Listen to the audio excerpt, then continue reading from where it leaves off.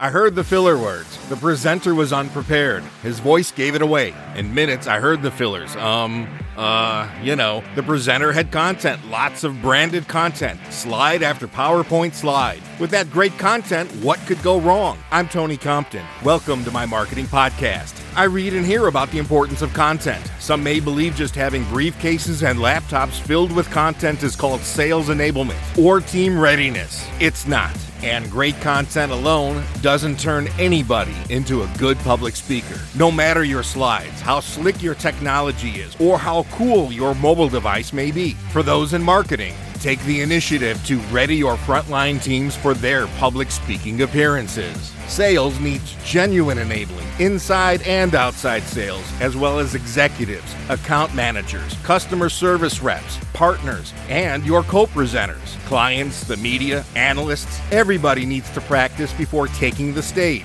Everybody on your team needs to get ready before going on camera, behind a microphone, picking up a phone, hosting a webinar, handling a hybrid audience, or speaking in a boardroom. So what's the foundation of a good public speaker in any format? It's how they use their physical skills, how they look, and how they sound. What's also important is knowing an audience, speaking to content, telling stories, co-presenting with others, and incorporating supporting technologies, visual aids, and props. And since I'm talking voice on this podcast, let's prep for an audio game. You'll enjoy this, a vocal game, next time when you're sitting in the audience and you begin to hear the filler words fly. Count. Use your fingers and toes to count the number of times the speaker utters filler words, the ums, uhs, and you-knows. Also count the use of the question word, right? As if the speaker is convincing everybody else about a statement they just made but may or may not believe, right? Then add up the number of times the filler words were used.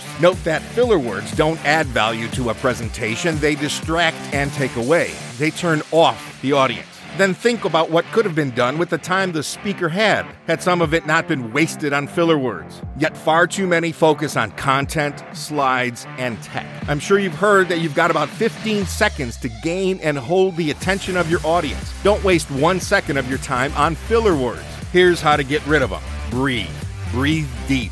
Get your thoughts together and raise the volume of your voice without screaming. Go. The filler words will disappear. Try it. It's one step in practice to prep for your next public speaking engagement. Next podcast, I'll introduce you to the most powerful sales and marketing tool you have. It'll be experienced, down to business, and right to the point. Now that's a marketing podcast. I'm Tony Compton.